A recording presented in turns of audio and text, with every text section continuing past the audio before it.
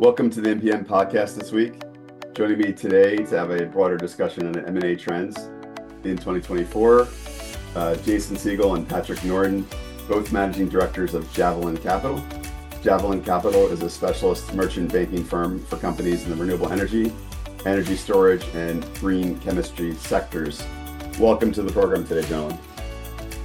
John, how are you? Great, sir. Great. Thanks for having us. No problems. So, Jason, to kick us off, if you can give us a broader overview of M&A trends we should expect to see in 2024, and how might it be different from what we saw in 2023? Absolutely, John. We are in for a very interesting and active year, so get your seatbelts on. Currently, the bid-ask spreads between what developers are looking for and investors are willing to pay for projects and platforms have been wide, and we see that continuing to remain wide in the early parts of the year, but that we are very bullish on seeing increasing deal activity that will ultimately support higher valuations for renewables.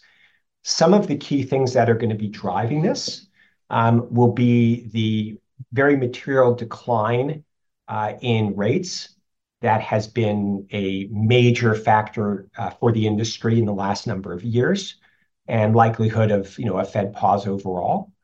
Another key factor is what we would call the better late than never when it comes to the IRA benefits.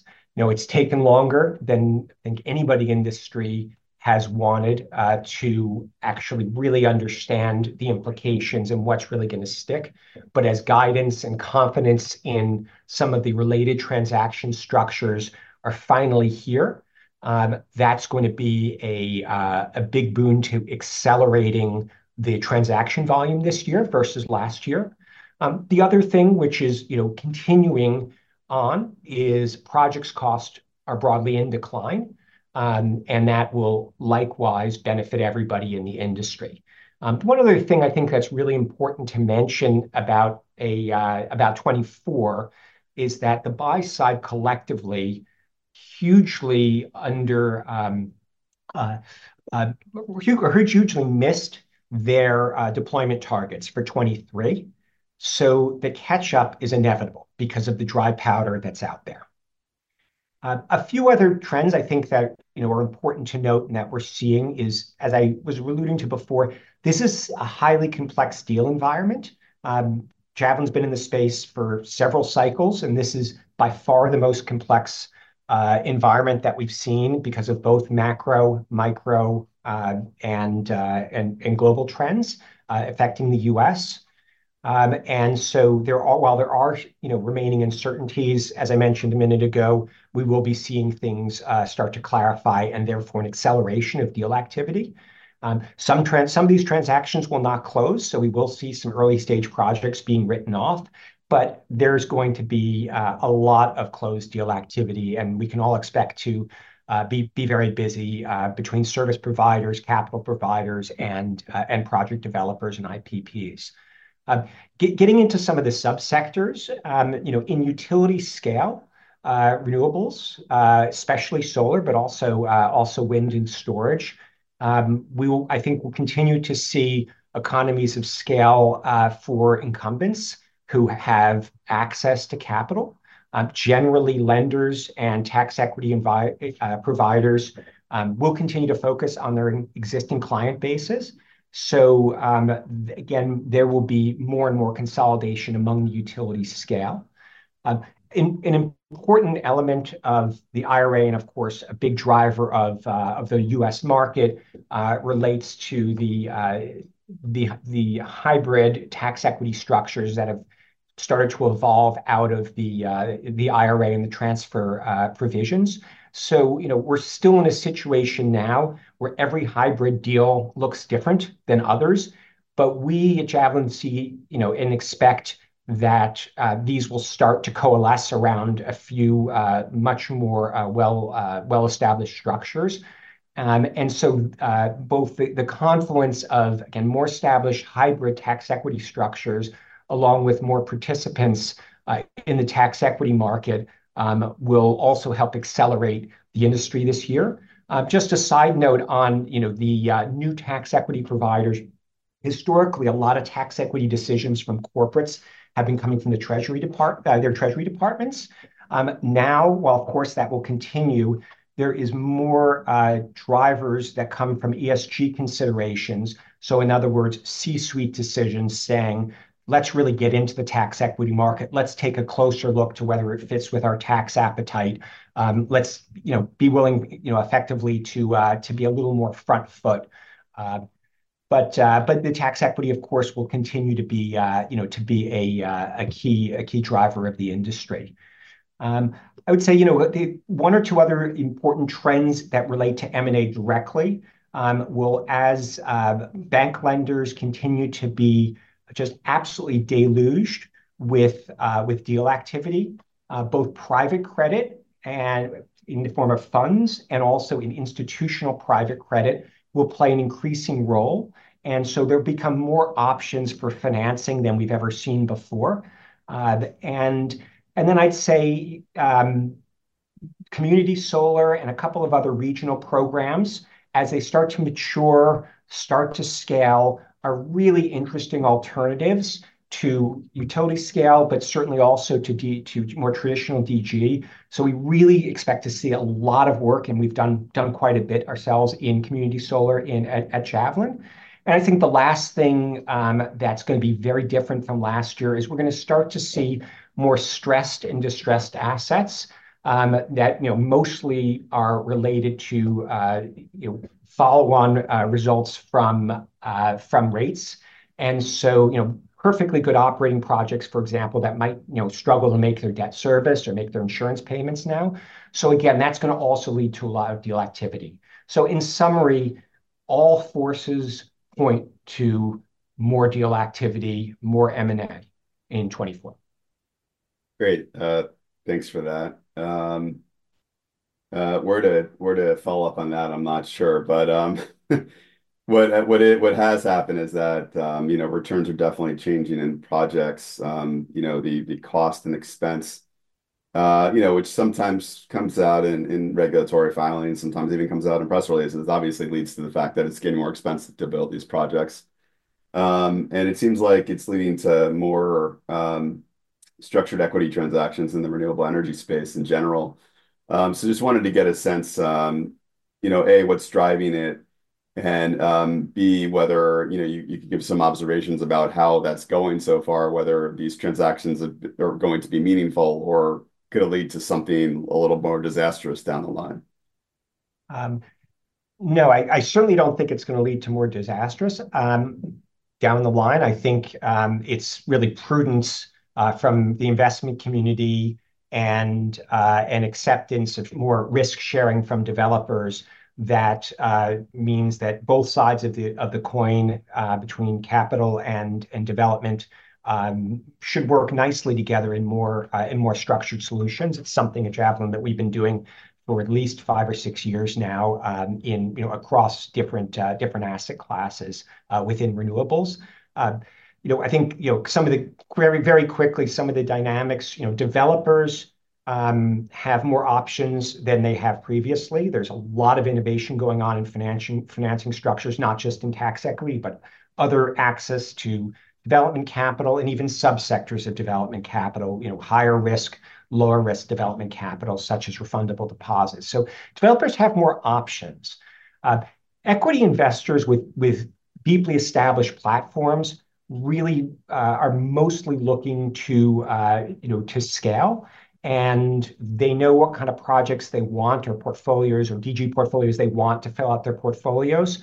So they will stick with generally with just straight M&A or straight common interest acquisitions, and eventually the bid offer spreads will come down to clearing prices. And so for more established investors with portfolios, I think we will see more continue to see more common structures. However, newer entrants who want to try to achieve the higher returns, John, that you were speaking about, continue to be willing to take more development risk and a good way for them to do it is to invest at the top co as well as at the asset co levels of development platforms, including funding new ones. So we think that high quality entrants will be coming in. They will have access to capital through structured solutions. And this will offer potentially higher returns along with slightly higher risk for investors. One other trend that could be affected by this is many established IPPs just for capital efficiency have started to sell down minority positions across portfolios. We've been involved as well as many of our peers have in these. And I think that trend will continue. Some of those will be common interest and some of them will be pref structures. Great. You mentioned earlier about consolidation, and I kind of wanted to get your sense about what buyers are going to emerge next year, not only to drive consolidation, but just sort of investing in the sector. There's certainly been rhetoric around too many developers in the space in general, and there being a need to combine. But is it the sense of, investors tucking it in? Is it a sense of even a developer and a developer merging, which we haven't necessarily seen yet? Just want to get your thoughts on how this might come about. Yeah, well, your last point was very interesting. Are we going to see more mergers of peers? That I think makes a lot of sense, and I agree we have not seen very much of it. Just given the landscape is so much broader than it's ever been, I think peers or equal-sized platforms that have different but synergistic strengths, maybe even DG and utility platforms coming together. Of course, regional community solar platforms coming together to become more national. I absolutely think that we'll see that in this year. I think in terms of just your other question about which buyers, investors do we expect to see being more active in 24 than before? I think I break it up into a couple of quick categories. The established players with scale and access to financing, again, who already have those competitive advantages in a high interest rate environment, will continue to invest and diversify. We think that a lot of the newer money coming into the space will come from sovereign funds from all over the world. Certainly capital from Europe, the Middle East, and Asia Pac will continue to come in. We're seeing that very often here at Javelin, where we're having sophisticated investors from their home markets in Europe, Middle East, and Asia, really wanting to get into the U.S. And I think that will be driving M&A activity and some very interesting deals as these finally start to coalesce. I think that on the in terms of generalist infrastructure funds that don't need to put money into renewables, many of them are starting to pivot away from renewables. So I think we'll see less from generalist infrastructure managers that, again, have other asset classes that they feel have better risk-adjusted returns, because there is still a lot of money coming into renewables. And I also think that a demographic that's let's say two other demographics that we're going to see more investment from is one with investors that come from more of a power marketing or power markets background. So, trading shops and other types of investors that come from, power markets culture will realize that they have some competitive advantages as PPAs become shorter or start to have more restrictions. And then I think, to the extent that there are distressed assets, then, generalist capital providers that really understand restructuring will see opportunities here as well. The only other thing I wanted to mention just about new types of buyers that I think is really important not to ignore, because we've been talking about assets and platforms, is there is an absolutely unprecedented amount of growth capital looking to invest in the value chain. So we're talking here, now, again, not about assets or about development platforms, but rather, successful and growing companies in the value chains that really are helping accelerate the energy transition. We expect to also see a lot of corporate type funding into private companies that will all be contributing with these rising tides. Great. So Patrick, let's switch gears to platforms. What's your expectations for valuations for platforms? to normalize, or platform owner founders looking to get better bang for their buck, looking for preferred investment as opposed to majority sale, which seemed to be a dominant trend sort of in the back half of 23. What are your thoughts there? Yeah, so it's a really good question. I think the first half of it is, what's your observation and expectation on asset-centric platforms, whether that be solar, wind, storage, combination of all of the above? The short answer is all relative. So if you start from a couple of years ago, platform valuations were somewhere between high to astronomically high. And if you look at the reason why, it's important to look at, why did that happen in 2021? Why did that happen in early 2022?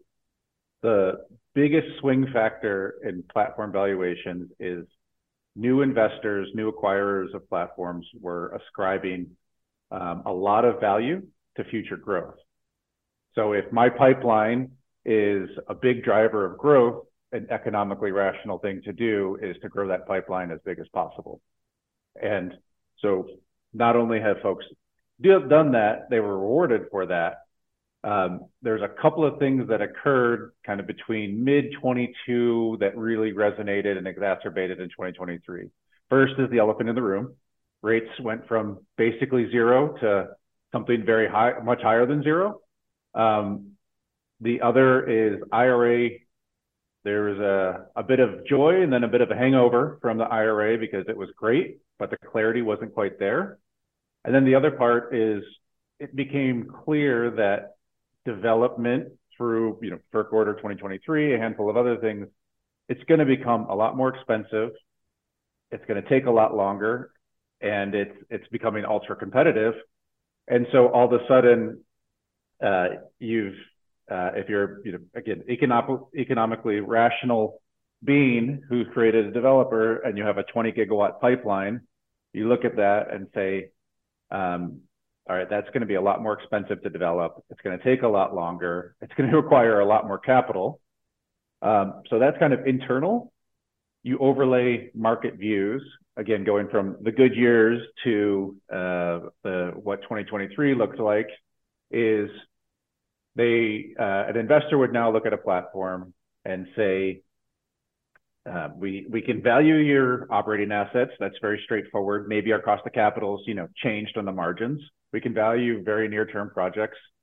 And now they look at their future growth and they say, man, that's big, that's expensive, that's going to take a long time, that they're going to burn a lot of overhead, that we're going to carry a lot of people to do that. And so a lot of investors went to ascribing value up front, to ascribing very little up front and saying, we'll give you that value upon delivery of said value. And so what that did is, and Jason kind of hit on this a few different times, is you had sellers who had 2021 and 2022 numbers in their head. You had buyers who were looking at the current landscape and saying, we're going to pay less. And so it's created this massive spread in expectations of value versus value that was available. And when you have these massive spreads, and if you're within 10%, you're 20%, that's negotiable. If you're 50% apart, that's usually a bridge that's not crossable without some major realization, some major event that pushes. And so that's why we saw a lot of platform transactions in 2023 get stalled, was because of that reason. Is there's an inherent to private markets, inherent to imperfect information, is bid-ask spreads are going to take a while for information to flow through.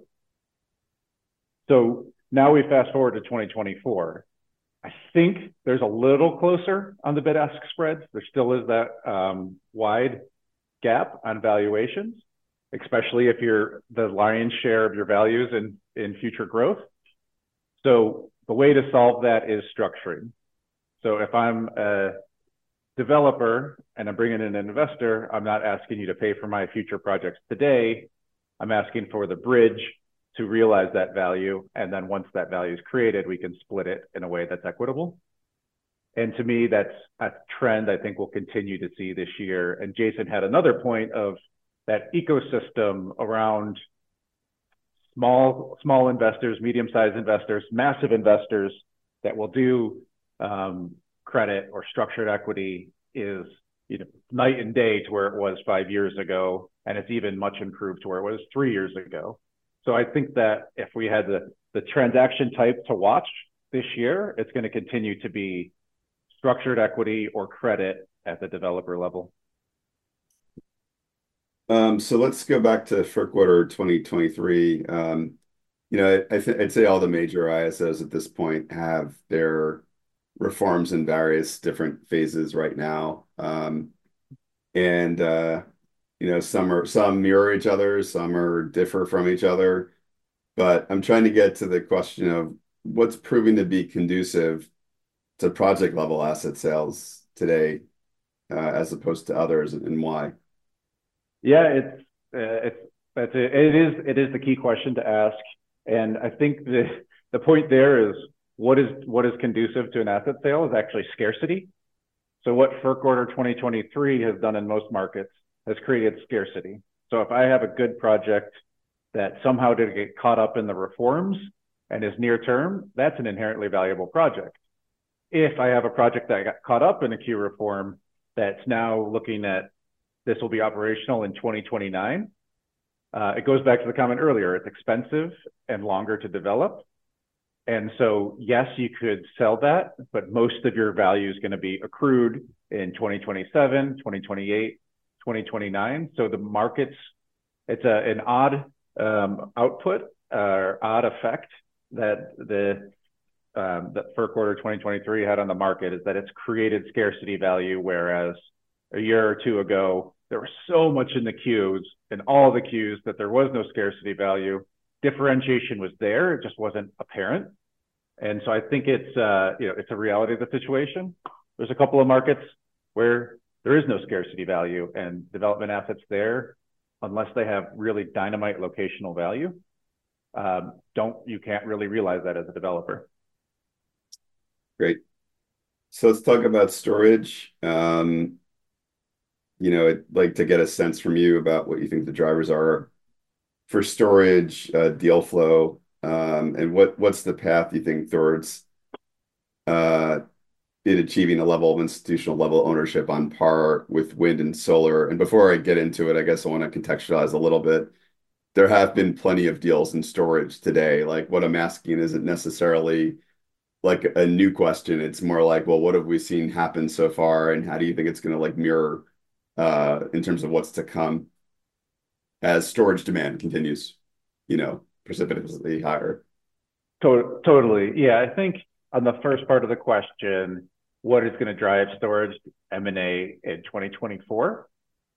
So on the project side, where the vast majority of these transactions are going to take place, is project M&A is going to continue to be driven by, much like the theme I just mentioned, by scarcity. So if you have a project in California that's before Q Cluster 14, that's very valuable because Q Cluster 14 created that scarcity value.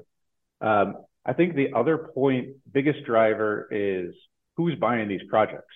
And this is actually true for solar and for wind, is the asset buyer universe has almost done a 180 to where it was 2 or 3 years ago. Whereas 2 or 3 years ago, it was a lot of infrastructure funds, and it was a lot of large independent power producers, a lot of which were European-based with big US operations. Now that we're coming on the back end of consolidation, a lot of what used to be kind of small, scrappy developers now have massive balance sheets.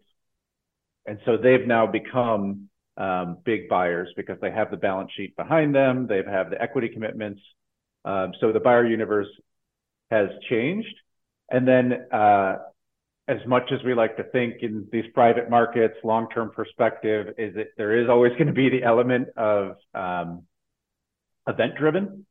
So events that cause, price spikes in Texas or in California, or outages in PJM, it's going to move these up atop risk committees, investment committees, and that's something that we can't short sell.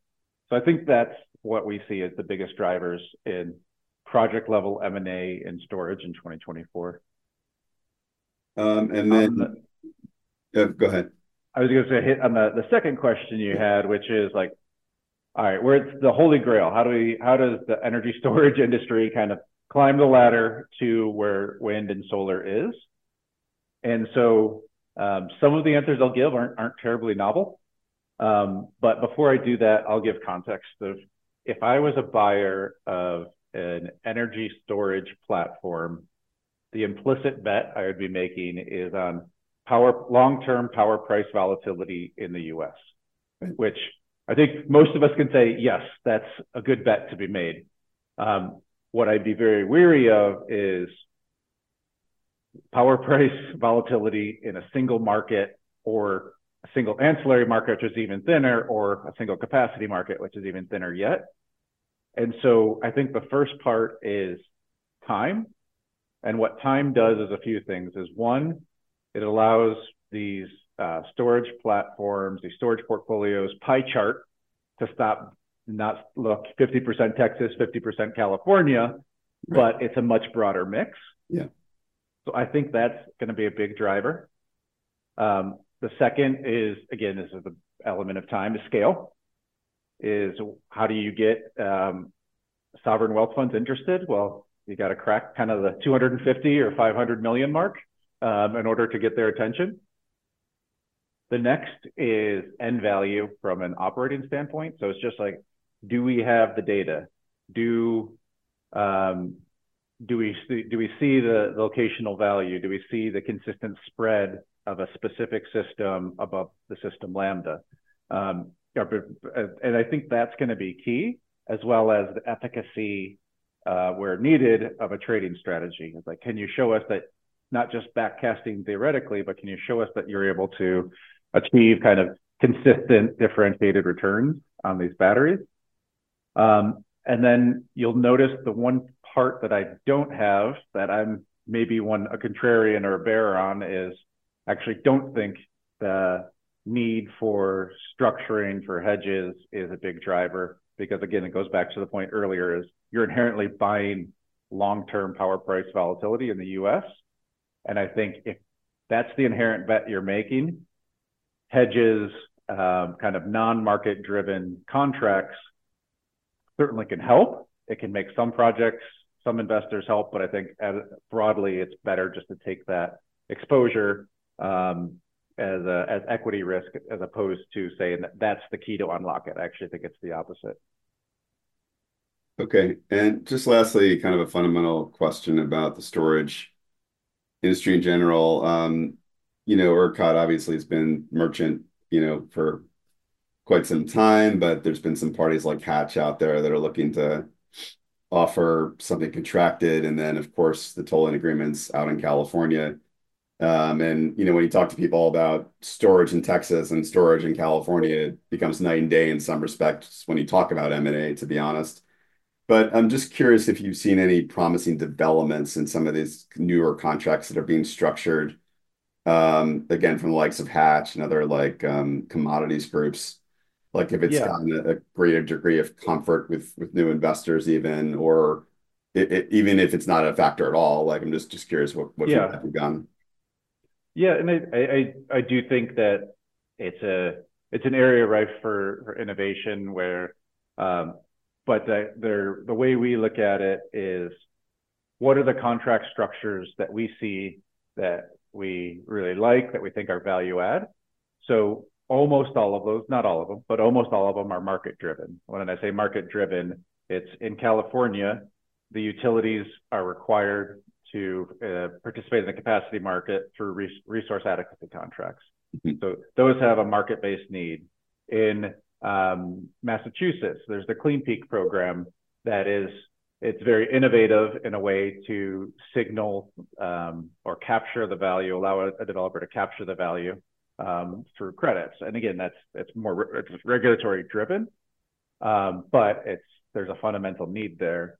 When you start to go more into hedges, insurance products, swaps, they definitely have their place. It's a very helpful bridge to make what could not be necessarily be a true to form infrastructure asset look and feel like an infrastructure asset. So it could be a bridge to bring capital in. is ultimately if you're buying these, if you're buying a project, if you're going to invest in a project, if you're going to build and own a project, is the fundamental revenue stream. You're going to have a market thesis, and then ideally it's better to have equity that understands and agrees with that market thesis, as opposed to have equity and then outsource all of the risk.